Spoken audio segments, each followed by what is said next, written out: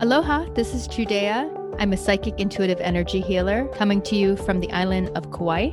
And hello, this is Patty Davis, and I'm a psychic intuitive medium, and I'm coming to you from Northern California. Welcome to Spirit Speakers Podcast, where we have discussions about a variety of topics from two different psychic vantage points.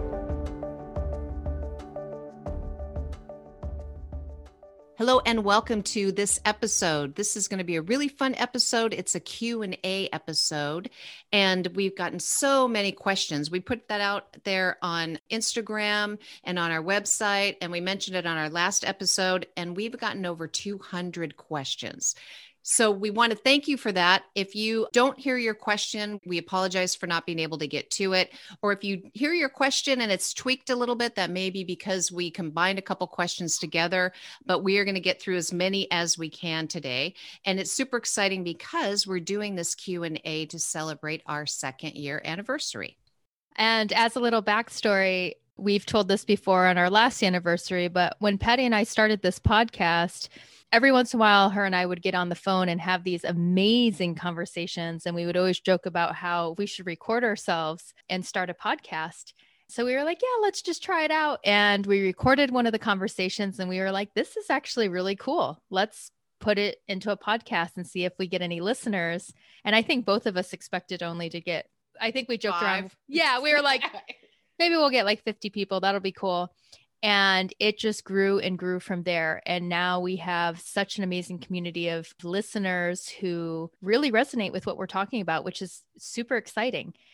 So when we started this, we sort of just kind of slapped together a logo and made an intro really quick. We weren't really certain that it was going to take off. It wasn't actually our intention, but now that we're here, we decided for our 2-year anniversary, we're going to do a little revamp. We redid the logo. We updated the website, a new intro song, which you've just heard, but not to worry. It's still the same vibe. It's still Patty and I talking about all kinds of cool things with all of you. Know that we are dropping each new episode on the new moon of every month, so you can look forward to that particular day. And what's also very exciting about this podcast is I have traveled all the way across the ocean from the island of Kauai. Now I'm up in Northern California in Patty's hood. And it's kind of exciting because I haven't seen her in years. So we took some pictures together and now we are actually recording the podcast in the same house. But the joke's on us because we couldn't figure out how to record it without feeding back on each other's microphones. So she's on the other side of the house with the doors shut. And we're still doing it the same way, but we are technically in the same building. All right. We decided to do a Q&A and we got a ton of questions, which is, I think the first time we did a Q&A for our first anniversary, we maybe got 30 to 50 questions. This time we have over 200. So thank you for everybody who wrote to us and gave us some topics to cover during this podcast. But speaking of questions, we are so appreciative of you as listeners reaching out and asking us questions. But as we grow, we found that we've been getting a lot of questions very often, and we're kind of starting to feel bad that we're not able to get back to all of them promptly and coming to a point where we might not be able to get back to your questions at all. So we just want to kind of extend a little. We are super grateful. We love interacting with you, but please do not be offended if we cannot respond back to you. We're going to do our best to answer as many questions as possible during this episode tonight and future episodes. And hopefully, if you have a question, if you can just hang tight, that topic may come up later on. Like, for instance, we had a lot of questions about the Akashic Record, and we have planned on doing a future episode on the Akashic Record. If you submitted a question and you don't hear it answered on this episode, we will keep those and try to get to them in future episodes. All right, Patty, so let's get into it because we have a huge list of questions here. We're going to try to keep these ones a little more brief, but we will refer you to previous episodes where we may have covered some of these questions in greater depth. So let's start with the first question. All right. The first question is, how do I know when the inkling or knowing is real and not just a thought? Practice, practice, practice. That's what, yeah, that's what I was going to say too. The more you practice, the more you'll get to the place where you can recognize the different vibrational frequency or the different sense or feeling that you have when information comes in. It just feels different.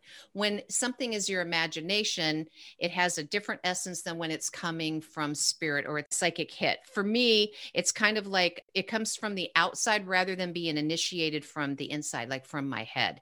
And then the next thing you do is you ask for validation. And the more validation you get, the more you trust yourself, the more empowered you feel, and the easier it comes in again. But it just takes a lot of time.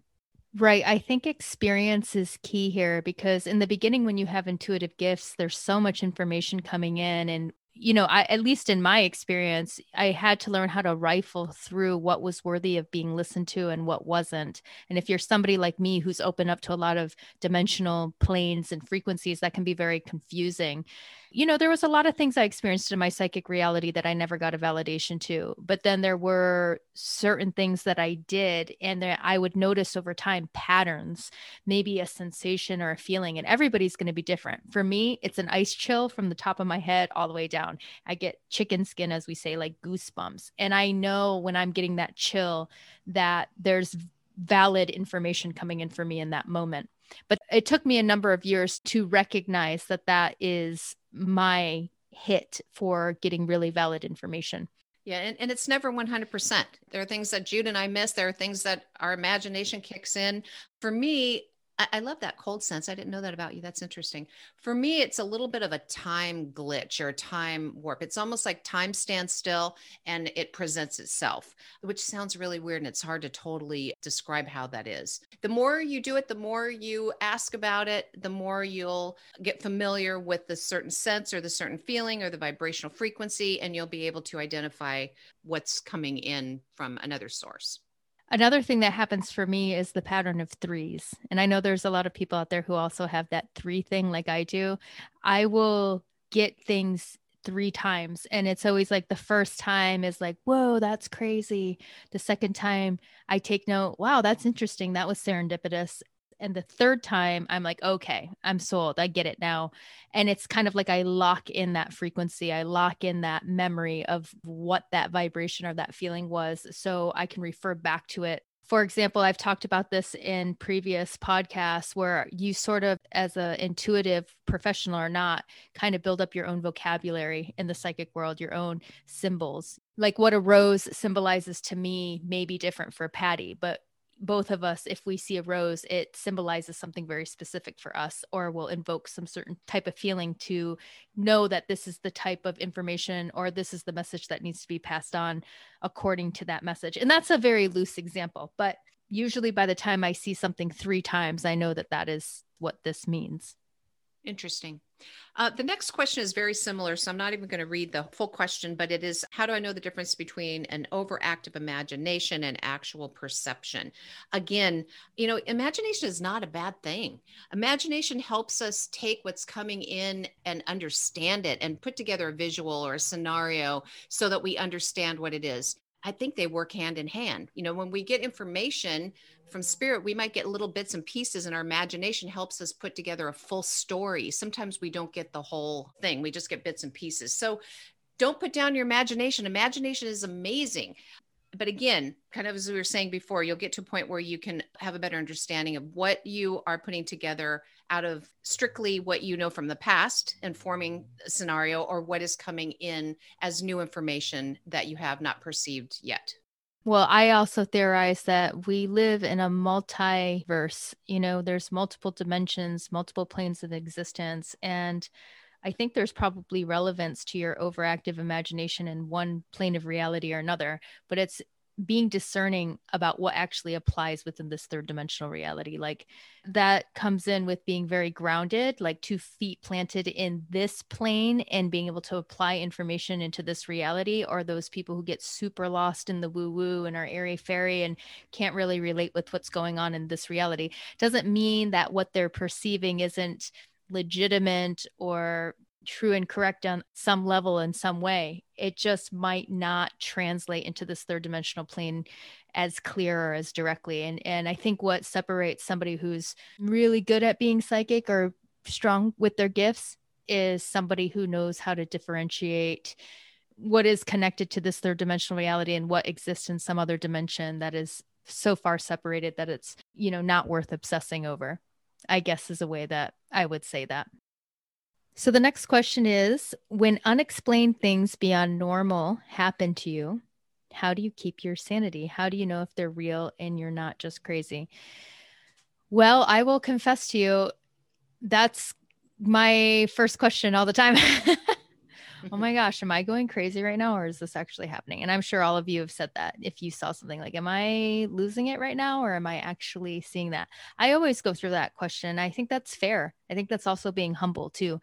I think if you just jump on every single thing you hear or perceive and take it as like absolute truth, and that's where people can get kind of lost in the clouds a little bit. How do I know if they're real? I always use this term, I put it on the shelf. I don't need to understand it. I don't need to validate it or explain it in the moment. I take note, I put it on the shelf, and I let it go. If it comes back around again, then it has relevance.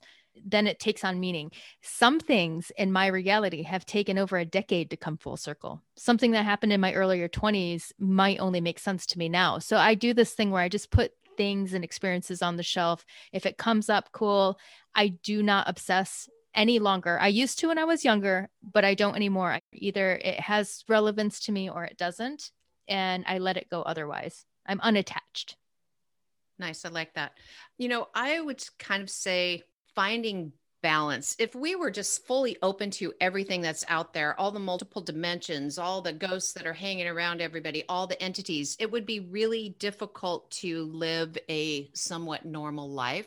And until we expand to some of these higher dimensions ourselves, it's beyond our abilities as humans to handle too much. And this is where sometimes a lot of mental illness comes into play, is when we perceive too much, we allow too much to come in without having intentions or boundaries around that.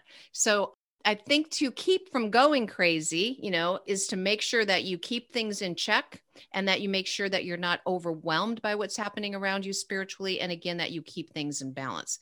And I am one of those people that you're talking about, you, that I have never wondered if I was crazy.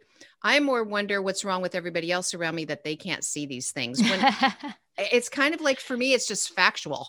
Right. But that's funny. I was always the opposite, but I can tell you all from my personal experience, what Patty is saying is true and correct. Being grounded and balanced and you having your protection up. I was somebody who was super open and I was getting bombarded with so much information from lower dimensions and higher dimensions, and they were all interlaced with each other. And I didn't really understand. It was too much and it was overwhelming, and being grounded and having your protection up really buffers and filters a lot of the excess. So it kind of comes in a way that I can understand it. And as I said before, sometimes it's taken me many years to understand something that I couldn't understand when I was younger that I totally get now. That's just a part of the process of becoming more skilled with your gifts. Good. Nice. Yeah. And all of these questions sort of go in alignment with the next question, which is, for those of us who are new at this, how can we learn to cultivate trust that we are actually connecting and communicating with spirit? And once again, it goes into practice, practice, practice, the more experience. Don't get obsessed and hung up about trying to understand every little nuance, buzz, light, glitch you see within your spectrum, audio, sound that you hear. You'll drive yourself crazy doing that.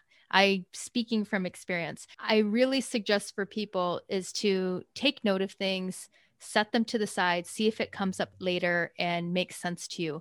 If it's meant to be understood, I really feel that spirit will guide that answer over to you. I think when you start stretching and looking and obsessing over stuff, you'll find answers in everything and you can just confuse yourself. I think it's important that you let go of expectation. When we use our imagination, what we're doing is we're forming a story. And if you were going to sit down and you were going to imagine your spirit guide, you might be like, oh, it's a female. Wait, no, it's a man. No, she has pink hair. No, I think she's riding a horse. No, I think we kind of go through a place where we try things out in our brain until something sounds right.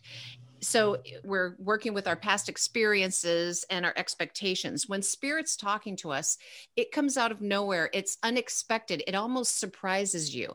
When we talked in our episode on spirit guides, I was going in with the full intention of meeting a female goddess, and I ended up with a little man monk, and I was not expecting that. So for me, that made me trust in the experience because it's not something that I was forming or even desiring or expecting. So you can trust it if it's coming out of nowhere, if it just shoots in without a buildup of something, or you didn't have a thought that triggered it. It has a totally different feel to it. And again, and this is going back to the first question, just the more you practice and the more you get to know yourself and know the way you personally perceive energies and information from spirit, then you will start to trust it by the way it's coming in and the way it feels.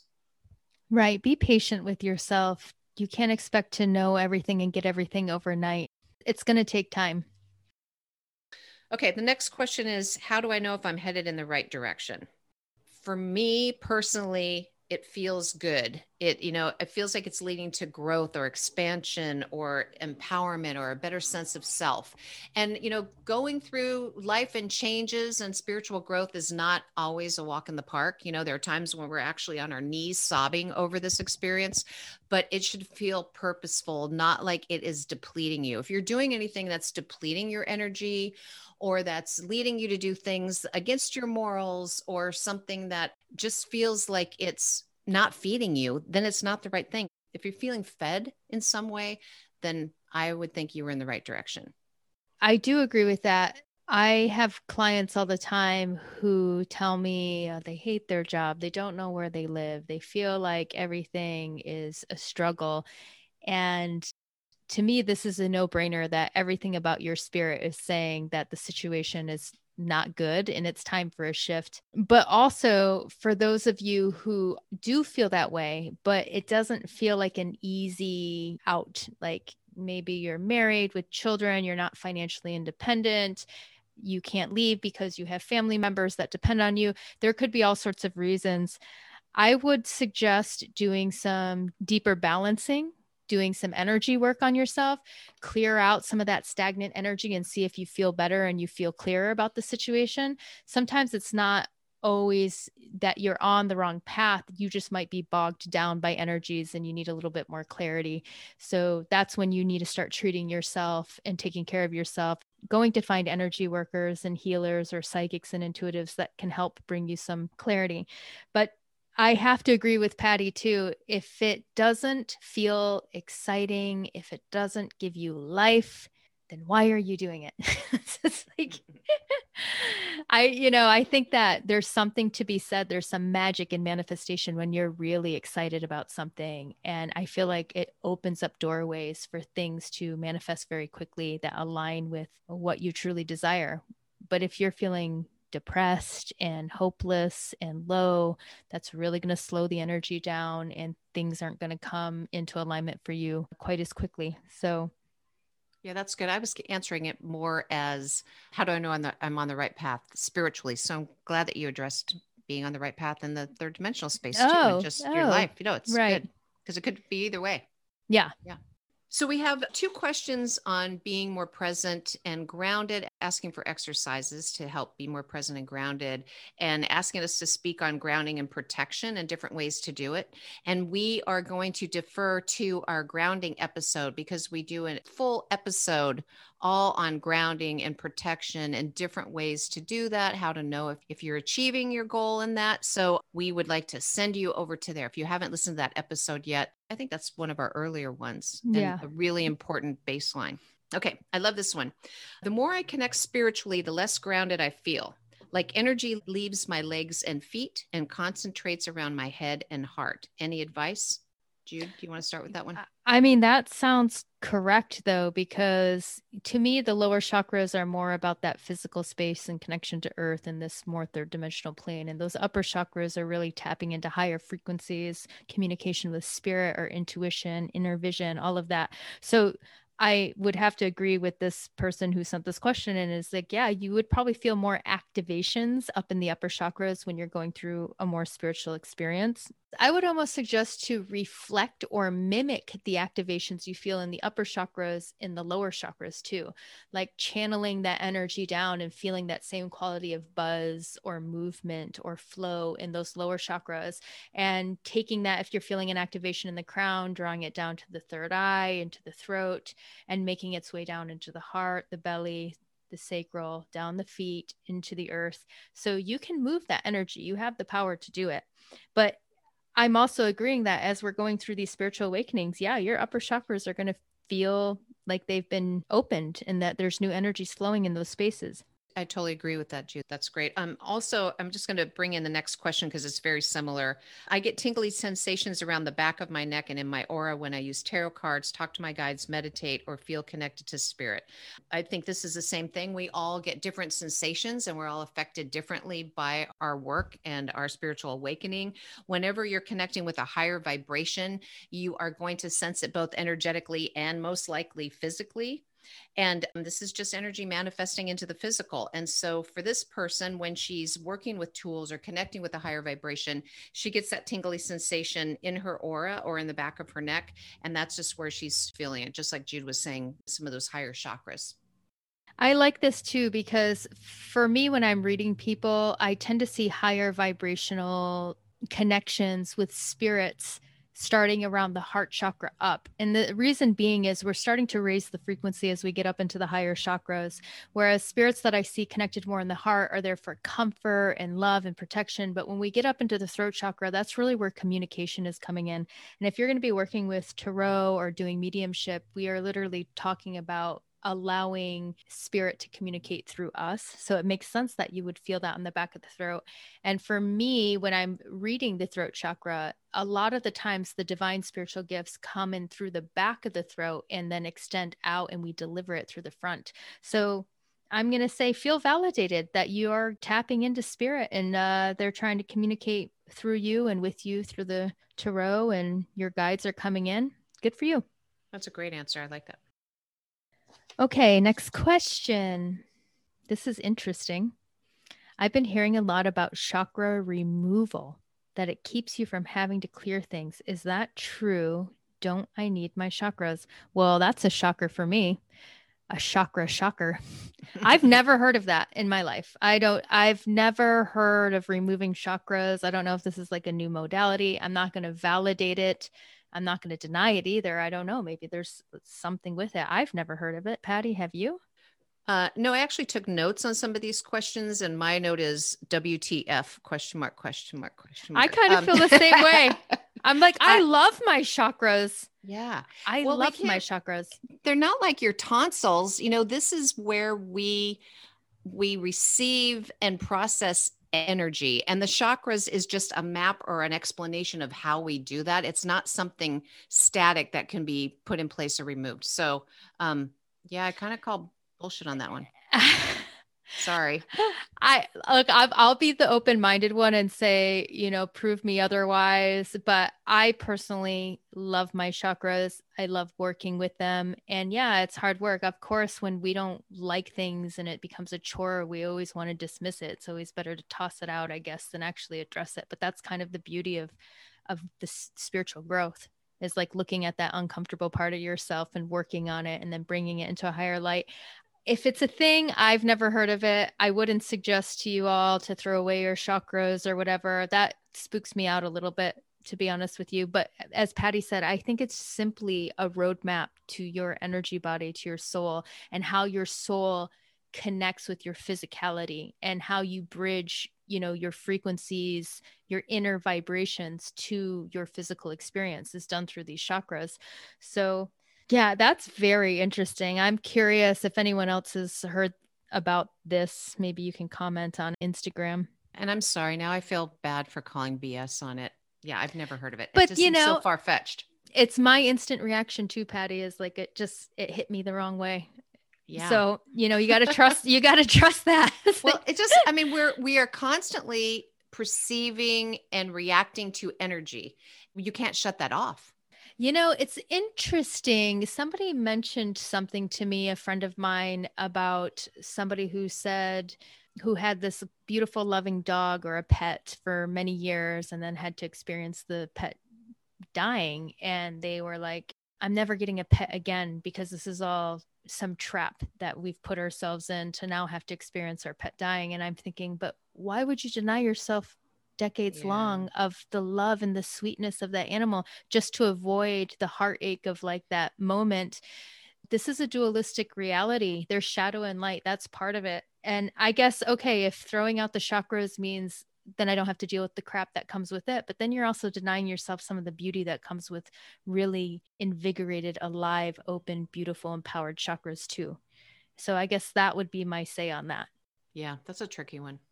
Thank you for giving us that question. It's interesting that neither one of us have heard from that. Okay, I'd like to hear more about the clairs and the education people could seek to expand on their gifts. We did go through the clairs, didn't we, Jude, in one of our episodes? Do you know which one it was? Yeah, what one was it? We did cover the different types of gifts, but I do not recall what episode that was. Okay, I'll just walk through them real quick. There is clairvoyance, which is about clear seeing, clairaudience, which is clear hearing, clairsentience, which is feeling sensations, and claircognizance, which is clear knowing. Those are the main four. There are many, many of them. And so, again, this is how we perceive energy. Some of us hear things, we hear voices, we hear a whisper. Some of us feel things, we feel tingly or a hot flash or a cold flash or an ache in our stomach or goosebumps. And some of us, see things. So, the more we practice, the more we understand how we perceive things, because you might be looking to see something and spirit's whispering in your ear the whole time and you're just not seeing it. So those are the clairs. And then the next question is, what are the typical physical sensations of intuition or the clairs? Again, you can hear whispers, you can have ringing in your ears, hear words clicking, whistling. If you get things through clear hearing, through clairaudience, you can see shadows, you can see colors and auras, sparkles, orbs, ghosts. You may see things super clear. There's so many different physical sensations that we can pick up on. And again, this is all about getting to know yourself and knowing what it is that you are picking up on. So the next time you get whistling in your ear, you know what that means and you know how to pay attention. Do you have anything to add to that? It's hard to put my finger on, but there is a clear distinction of when I am visually seeing something, and I might see it clear as day. I'll say as clear as you are in front of me. For example, a full embodied spirit, I clearly have a distinction between it being a living person and a spirit. There's like a quality of energy to it that's undeniable. I don't know if I've ever met or experienced a spirit that I was not sure if they were actually a living person or not. Or if it ever did, I never figured it out. And same with the clairaudience is there's a certain quality of the way things sound within the physical plane. And like I said, I can't quite put my finger on it, but there's a clear distinction when I'm hearing something that is coming through clairaudience. It's almost like it's coming from a different room or a different space. That's my personal experience. With clairaudience, sometimes I'll hear something and I'll think it came from the third dimensional plane. But once I pause to examine what I just heard, there is like an essence about it that feels a little bit different, like it came from another dimensional plane. And like I said, it's very hard for me to put my finger on it. I very rarely mistake that it was actually part of the physical reality. Are you always able to distinguish, or do you get it sometimes confused? I've had just a handful of times when, like, I've heard someone say my name, Patty, and it either wakes me up or I turn to see who's there because it's just so clear that it sounds like it come from a human. There have been a couple times when I've seen a shadow or something walk across my house and I've gotten up with my baseball bat to check it out. And again, it was a shadow and not a full formed personal body, but it was enough that it made me question it. So I totally agree with you, but I think there are exceptions to the rule. And, there are people that are so gifted that I have heard of that say that they see things or people as a ghost as clearly as they would see a physical human. And I would imagine that could get really pretty intense. And I know everybody's different, but just on my experience, I have seen things manifest as clear, as real, as 3D as anything. But there's almost like the edging of it It's like almost like the very outer edge of whatever I'm looking at. Like all the middle parts could be fully solid and I can see every detail, but it's something about the edging of it. Like it's almost more liquidy or ethereal, or it fizzes out rather than having that really sharp defined line to it. I really don't know how to explain it, but with clairaudience, now that you mention it, I do feel like there's been a few times where it's hard to distinguish that that was actually something I didn't hear from the physical plane because it was that loud and that clear. But it's very rare. It's few and far between that I would hear something with that level of clairaudience. Whereas psychically clairaudience, like when Patty and I are giving readings and I might hear a spirit say a phrase or a word, or we can hear them saying things, it doesn't sound the same as when somebody's speaking in the same room. But there is this sense of being able to hear it and hearing the words. Sure. Let's see. Next question. I have spiritually met my daughter and had psychics pick up on her presence. A spirit guide told me that I have things to learn before she can come in so that I can help her. Occasionally, she has had deep conversations with me. Am I crazy? Have you heard of or experienced this? Patty? Yes. I have read, and I know you have too, that we both have read people where they obviously have a little spirit around them wanting to come in, and it feels like a future child. I have friends, not only clients, but friends that have known since a young age that they were going to have a daughter. This is what she was going to look like. This is what her name was going to be, that they already know each other. And even though that person is not a psychic, they do have this understanding that they know of each other and they talk to each other. This one friend that I'm talking about, I think she was like 12 when she knew this. So I would say, yes, that this can definitely happen. 100%. Absolutely. Yeah. Yeah, especially if you're somebody who has psychic gifts and you're aware of that, you could know for many, many, many years that you have a spirit. And, some people have, let's call it spirit children that never mean to incarnate in the physical plane. They just kind of carry around a spirit. Or have you ever had that, Patty, where somebody has a child spirit around them that never is actually meant to incarnate in the physical? Yes. And I don't believe that we are obligated to have this baby if this child shows up. I've had people that were done having children or didn't want children, and they have this little spirit hanging around them. For me, it's kind of like they've signed the contract and they're waiting to see if you're going to sign the contract. And I usually say that if this child doesn't come through to you, they may go off and, find a totally different situation, or they may come in as your grandchild or your niece or something like that. So is that kind of what you're talking about? Yeah, I would say so. It's very, very rare, but it has happened once or twice where I saw somebody that had a child spirit that wasn't actually meant to incarnate, but for some reason there was, maybe they were acting sort of as like a guide or a companion or comfort, or interesting. Maybe it was from another past incarnation. I mean, this is such a complex multiverse that we live in, and I don't think any one of us can really understand fully how it all works. But it's interesting, Patty, that you have also seen that, and I have seen that. So clearly it must be a thing. All right. A psychic told me that my soul contract with my husband is up. What does that mean, and what do I do? Yeah, soul contracts can definitely be up. It can be done, it can be complete. And sometimes part of the soul contract is you recognizing that and not perpetuating the same cycles with somebody over and over again. You are your own being, and you can choose at any point what is and is not serving you any longer. It takes two to meet in the middle. You cannot give all your love and compassion and care and forgiveness towards somebody who's not ready to meet you in that same way. And it's sort of like pouring all of that energy into a black hole sometimes. And sometimes it's about loving and honoring yourself enough to walk away. And, that's in a situation if the relationship was toxic. Sometimes it's not toxic. Sometimes it's just two souls deciding, hey, we had a great run. I love you. I wish you all the best, but we're off to like go have new experiences. But yeah, I think that soul contracts can definitely be done.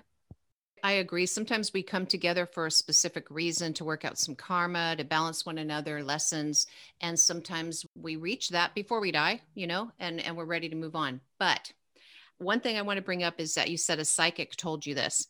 So let's say you went to see a psychic and they were 97% right on. That would be a really good psychic and amazing. So what if that 3% is a percentage where she tells you to leave your partner and you're madly in love and your relationship is going great? You don't go home and leave your partner.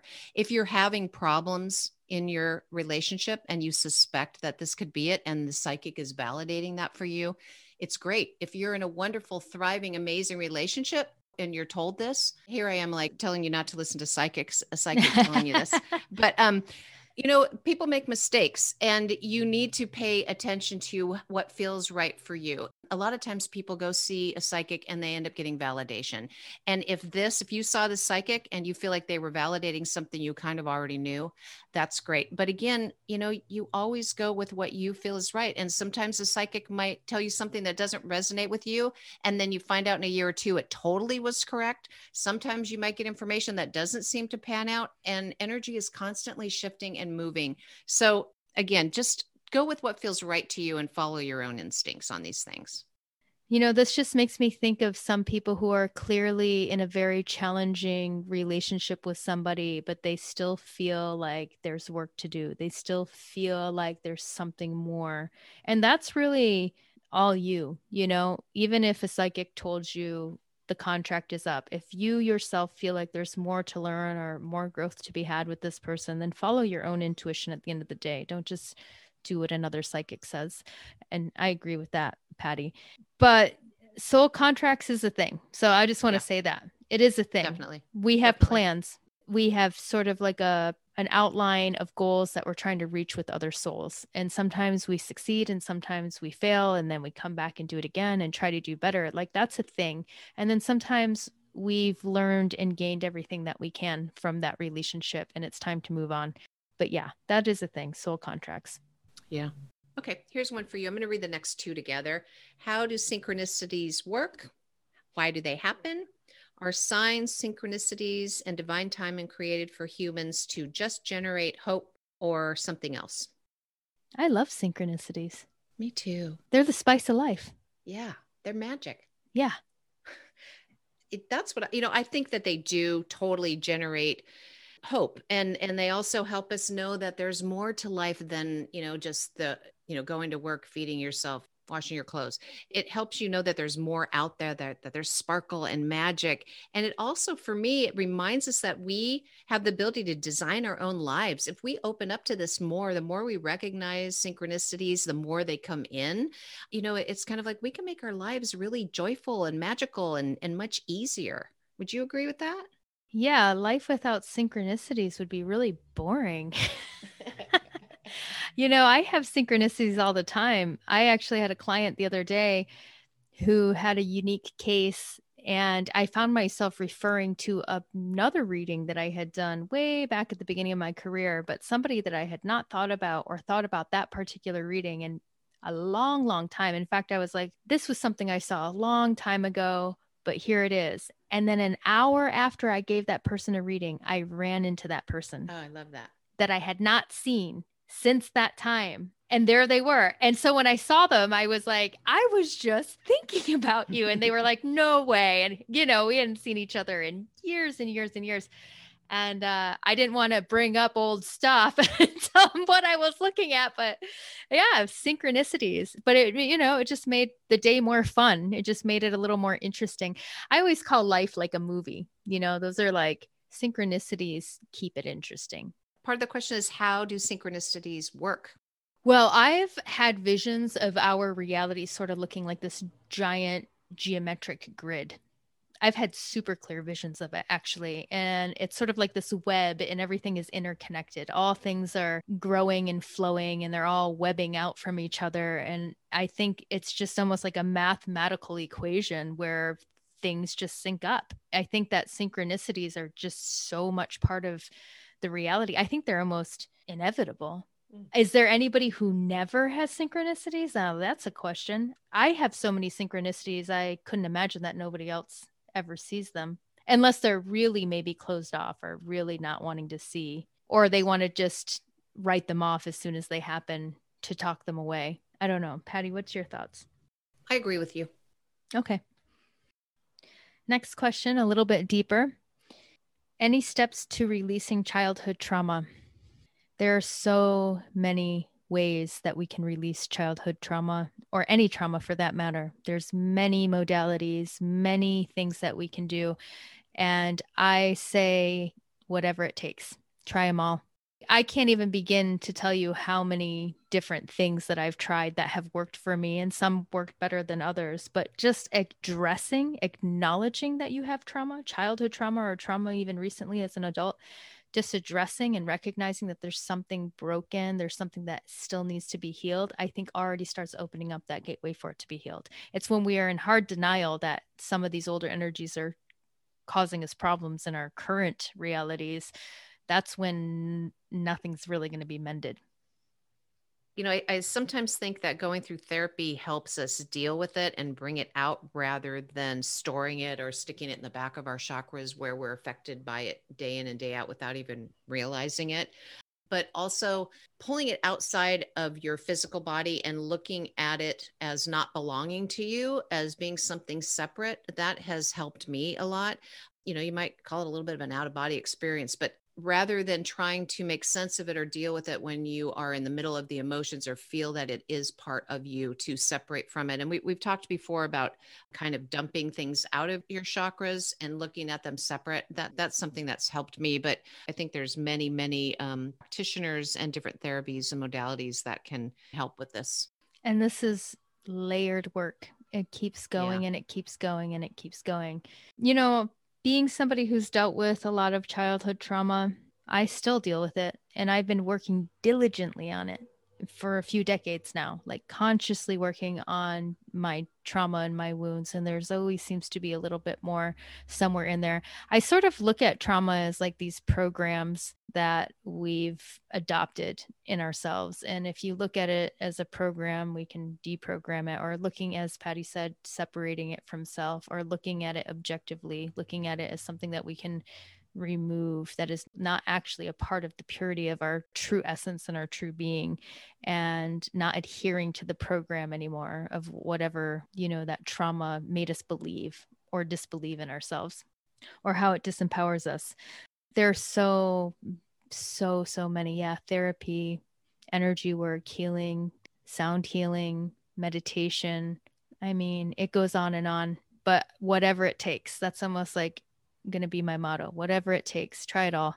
One of our more recent podcasts was on soul retrieval, and that we talk a lot about childhood trauma, and that might resonate with you. You could check in with that episode and see if that helps you. So we have a couple questions on meditating, and I was going to refer you to our episode on meditation. And we just realized we haven't done an episode on meditation, which is nuts. Meditation's huge. So thank you for these questions. We will be doing an episode devoted entirely to meditation.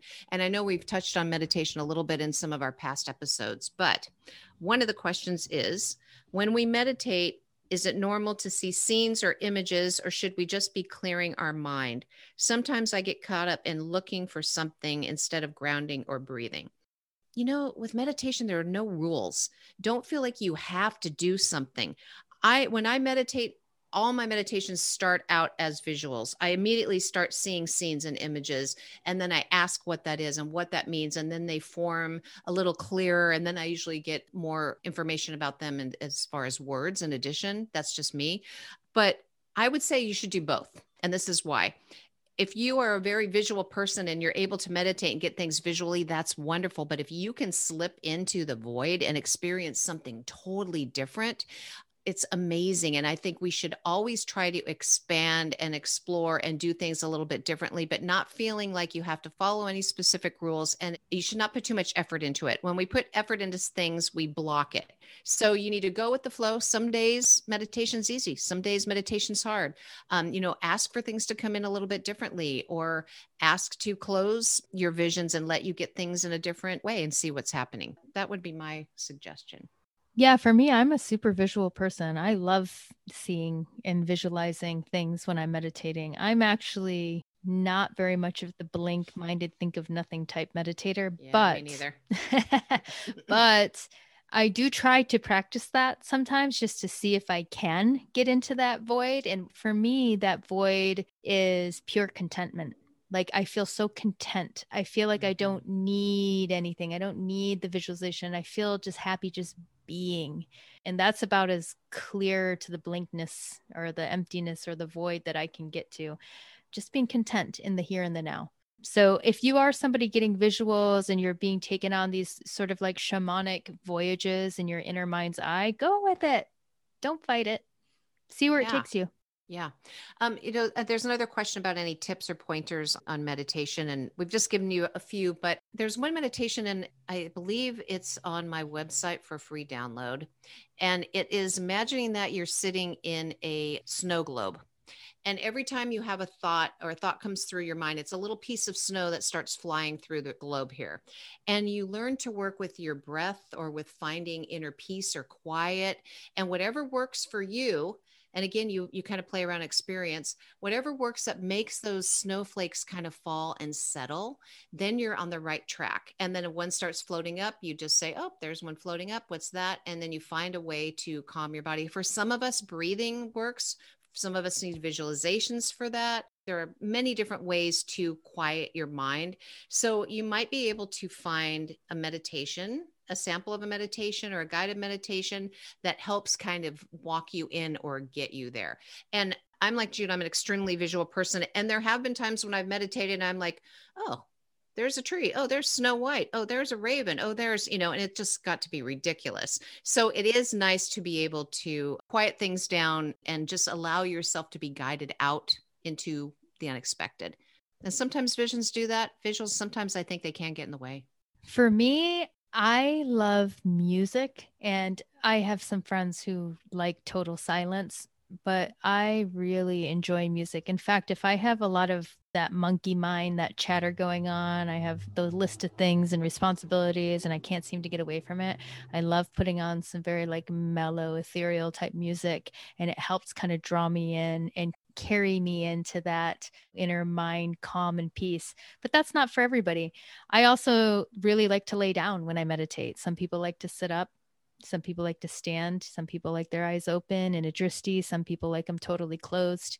I actually really love meditating if I can see the sun behind my eyelids. I don't know why. I just enjoy it, or in pure blackness. It's going to be different for everybody. So it's hard to say. It's hard to say what the pointers are because there's so many great ways to meditate. Oh, yeah. There's chanting and drumming, and you can meditate dancing and walking and meditate with water. And there's so many different ways to do it. So just explore and experiment. And, I think it's great that you get visuals. I think that's wonderful. But if you want to try something different, then do it. But again, not because you have to or feel that you should, and not with a whole lot of effort. I like this one walking meditation where you sort of just let your body guide you. You just go where your heart or your vibe carries you. It's kind of nice to just go into an open field or out in the woods or somewhere in nature and don't have any clear direction on what you want to go walk and see, like not consciously choosing like, oh, I want to go see that rock over there. It's just kind of being in your center and seeing where your body guides you. I think that's a really kind of fun way to meditate too. Okay, here's another question. Why is it so important to be in nature? Well, it's not absolutely imperatively necessary to be in nature in order to survive, but why the heck wouldn't you want to be? Because I think it makes things a lot better. First of all, let's just talk about the energy is just so much purer and cleaner and untainted. And it's nice to reboot into those, natural frequencies again. And it can be very healing, very cleansing, recalibrating. Having said that, not all places in nature are necessarily perfect. I've been in clear cut woods that have only been freshly new grown back. And even though I'm in the trees, doesn't mean the energy is necessarily clean or what I really want to be in. I do think that your overall health and well-being definitely benefits from being outside in the air, in the sun, feet on the ground, to be more grounded, to be tuned in, to feel the wholeness of our reality. At the same time, if you can't or you don't desire it, I know people who hate being in nature. They love being in a box and that makes them feel more comfortable. To each their own. In my personal preference, I like checking in with nature as much as I possibly can. I can't imagine grounding without getting out in nature. For me personally, if I'm having trouble grounding, if I can go outside, if I can take my shoes off and do some earthing in addition to it, I just feel so much more present in my body. And there's so many studies on this. They've done studies where they've gone into big cities and they put in a little tiny park, or they put in a rooftop garden. And they found that it has a huge, profound effect on mental health, physical health, and joy and happiness to not only the people that visit that park, but the people that live around it. It's almost like the energy radiates out. You don't even have to go walk through the park. I agree, Jude. There's no set rules. And if you aren't a nature person, that's fine. But you might want to Google it, because the information and, again, the studies that have been done are really, really fascinating. Right. There's actual science that backs up. Oh, yeah, tons. Right. But to each their own. If it's not your jam, it's not your jam. So the next question is, what lessons have plants taught you? I'm not an herbalist, but I have a client and a friend who is an herbalist, and I see her fairly regularly. And just in the last year, I have started getting psychic hits during readings on a plant or an herb. So like I'll see somebody and spirit will say, oh, they need to work with Bay, and I'll tell them, I'm being told you need to work with Bay. I have no idea what Bay does. Google it. I'm going to check with my herbalist friend and get back to you. And I will text her and say, what does Bay do? And it'll be like right in alignment with what my client needs.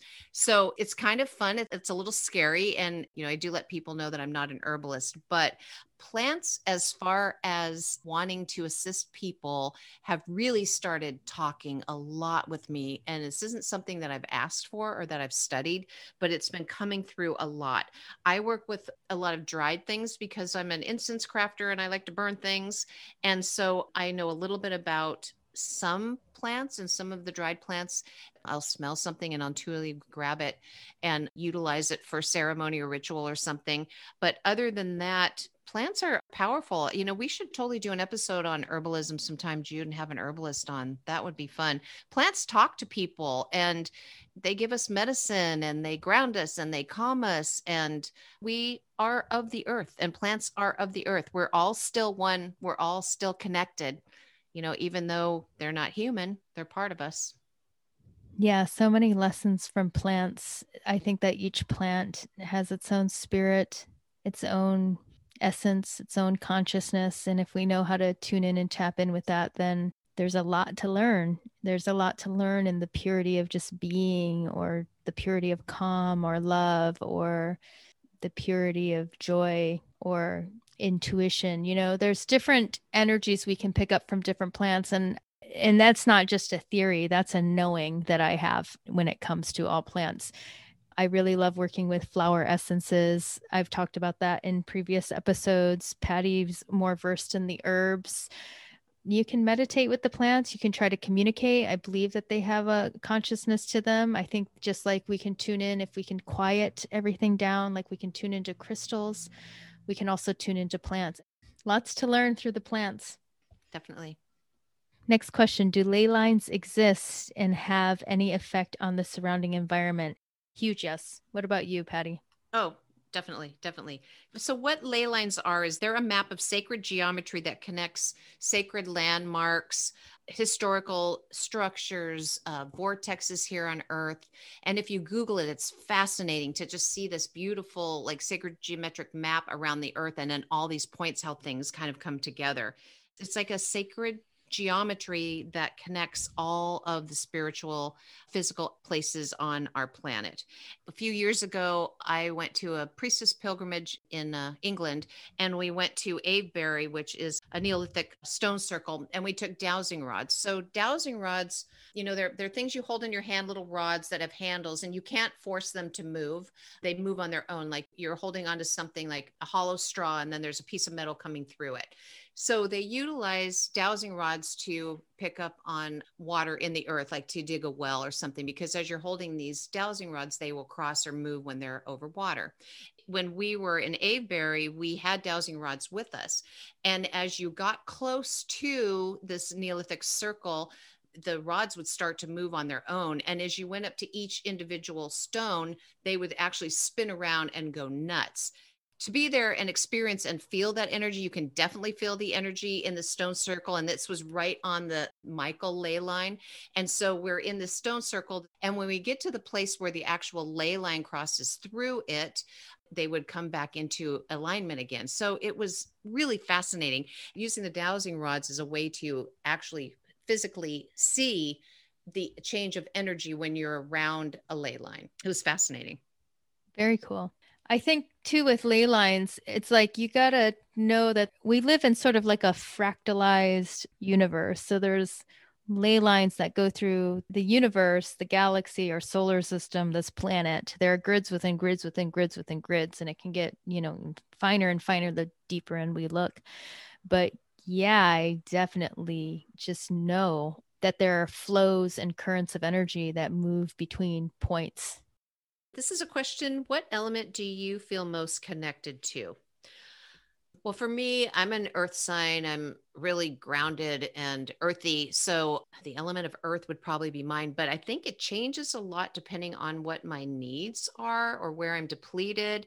There are elements that are associated with the chakras. So I might be really craving being around water or getting out to the river or the ocean. And when that happens, I'll take a look at my sacral chakra because the element for the sacral chakra is water and see what's going on there. So for me, it depends. It changes quite a bit, but I would say if I had to pick one, it would be earth.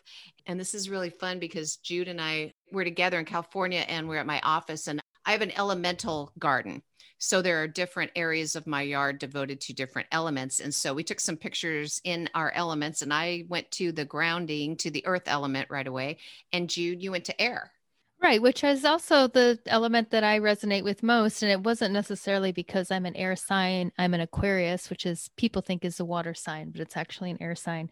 I just really resonate with air. Air is like free flowing and moving and kind of like independent of everything else. It doesn't really follow any channel. And I'm kind of like that. And I've always resonated with air the most. But yeah, Patty, I'd have to agree. If I think of you, I definitely think of Earth. You are totally the Earth goddess to me. Well, and you air too. And again, we're posing, Right. our posing energies. Right, right. Next question. How do you cleanse a crystal or stone after purchasing it before bringing it into your home or life? Is it possible to program a stone? And do crystals or stones have connection to guides and spirit? I say yes on all of those things. I've personally experienced all of them. How do I clean a stone? With intention. I just send it my love. I visualize a light over it. I keep it really simple, really sweet, straight to the point. But sometimes, because I live on the island of Kauai and we have such beautiful waters there, I'll take the stones to the waterways and let them soak in there until they feel complete. I like setting them out in the sands, out in the dirt, in the soil, kind of bury them every once in a while, taking them out into the moon cycles, any moon cycle, but full moons are really great. New moons, if that's the energy you want to harness, out in the rains. I mean, there's literally anything, sounds, smudges, oils, kissing your stone, telling you you love it. I mean, anything. It's all intention at the end of the day. That's how I feel. Can you program a stone? As I was saying earlier with plants, I believe there's a level of consciousness that exists in stones because they're part of nature. I have gifted stones to people and I have put my well wishes in those stones for them to have maybe more abundance or to protect their home or, whatever it is that I would like inject that intention into those stones because I think stones are sort of like memory keepers. They'll lock frequencies in. That's that. And then our crystals connected to guides and spirit. I haven't had a personal experience where I thought my crystals were connected to specific guides, but I have felt consciousness in stones and I have communicated with them as though they were their own beings and their own entities. So I would call that, an essence of spirit. Patty, what about you? 100% everything you said. The only thing that I would add is you can smudge. And again, here I am burning my things. I will oftentimes smudge my stones and invite them in, welcome them, have gratitude for them, and ask them, set the intention that they work on my behalf and assist me. But that's great. Yeah, I agree with everything you said. All right. The next question is, what is your perspective on chemtrails? And is our weather being manipulated by someone or something? Jude, I'm going to hand this one to you. Well, this question goes into that whole conspiracy theory section, which I'm not hard on any of the conspiracy theories. I don't really like to obsess or give too much energy into any of them because I'm more into that empowered, like I'm going to create my own reality and see it as I choose. Having said that, I know people who are super obsessed with things like chemtrails, and you know what? They see them all the time. And not that I'm trying to be ignorant of it, but I think when people put a lot of focus and energy on something, for the sake of example, it's like I'm standing next to this other person and all they see is chemtrails in the sky, and all I see is a beautiful sun and a beautiful day. And I feel light and are charged, and this person's living in fear. To each their own. But I cannot confirm or deny that chemtrails are anything, but I try to focus more on what are my energy emissions? Where am I focusing my energy? If you want to focus your energy on conspiracy theories and negativity and fear, then that's what you're going to see and that's what you're going to get. I always tell people to keep their eyes on the prize, like focus on this world being healed, connectiveness, food, shelter for all, love, and when you start focusing your lens on that, that's what you'll see. And that's the reality you'll receive. And the more of us that do it, the stronger that reality becomes for everybody. So chemtrails may or may not be a thing, but it's just something that I choose not to focus my energy on. It's not the reality I want. Good answer. Okay. How are we affected by the Akashic record? And again, we are going to devote an entire episode in the future to this. But for those of you that aren't familiar with the Akashic record is, Akashic record is a dimension that holds every event, idea, thought, action that has happened, either past, present, and future for the entire universe. Everything that's happened to you in all of your incarnations, every thought you've had, every deed you've done, but not only for you personally, but for the entire universe. Some people think of it as a giant database or as a library. It's been called the Book of Life by Edgar Cayce. And there are people that access the Akashic record to gain information, insight, to read into the future, to have a better understanding of their own experiences, how we are affected by it. How would you answer that part, Jude? I don't know if we're so much affected by it. First, I want to acknowledge that I do believe there is a plane of existence that holds all information, whether we want to call that Akashic or whatever, those are just terms. But yeah, I do definitely believe there's a dimensional plane that holds sort of like the codes to everything.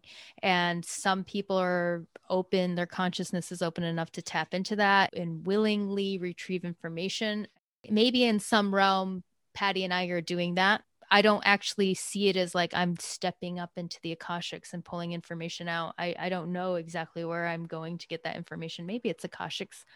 But I guess I would say it affects us in the way that I think that maybe all the codes or all the template of this reality exists within that space. And maybe we pull these thoughts and ideas and these different cultures and languages, and the evolution of everything is stored in these Akashics. So I don't know. It's like a chicken and egg kind of thing. Like what happens first? Is it all there and then we pull from it, or are we adding to it in real time?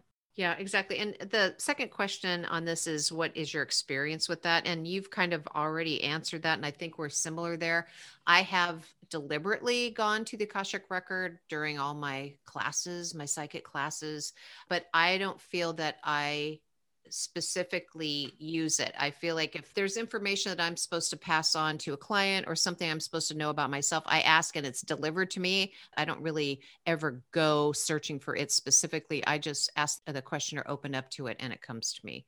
So I think that's similar to what you were saying. I feel like we maybe access it without intentionally accessing it. Right. So I could see it as a great focal point for people who are trying to tap into that and giving it a name and giving it a point of focus. But I would assume that that's kind of what we're doing, but we just don't label it that. I do believe there is kind of this plane of existence that has and holds all information of all things, past, present, and future, for sure. And these next two questions are totally for you, Jude. So I'll read them and hand them over to you.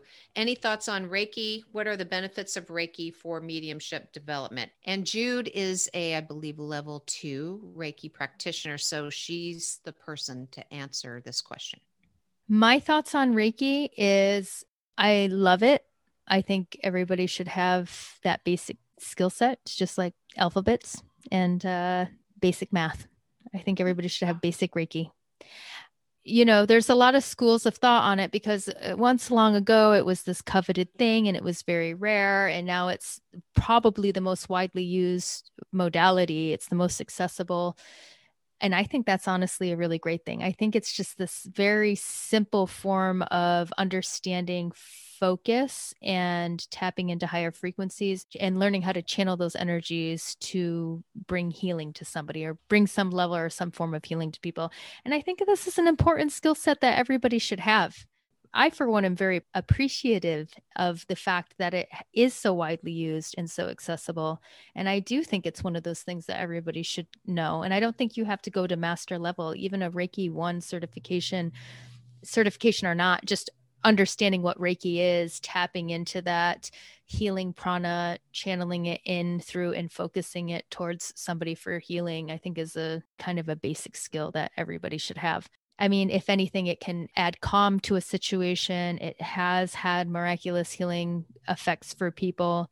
It can diminish pain. It can diminish anxiety. It's just kind of that loving touch. Some people naturally have it without even knowing they have it. And some people can tap into it and focus those energies. And the benefits of Reiki for mediumship development. Yeah, it's asking you to stretch your mind and your perception of this reality and trusting that there's more that exists beyond this physical plane. So I think, yeah, it's a great exercise. It's not that far of a stretch from what Patty and I talk about a lot about drawing in light into your body through the chakras to do that cleanse. It's very similar to Reiki.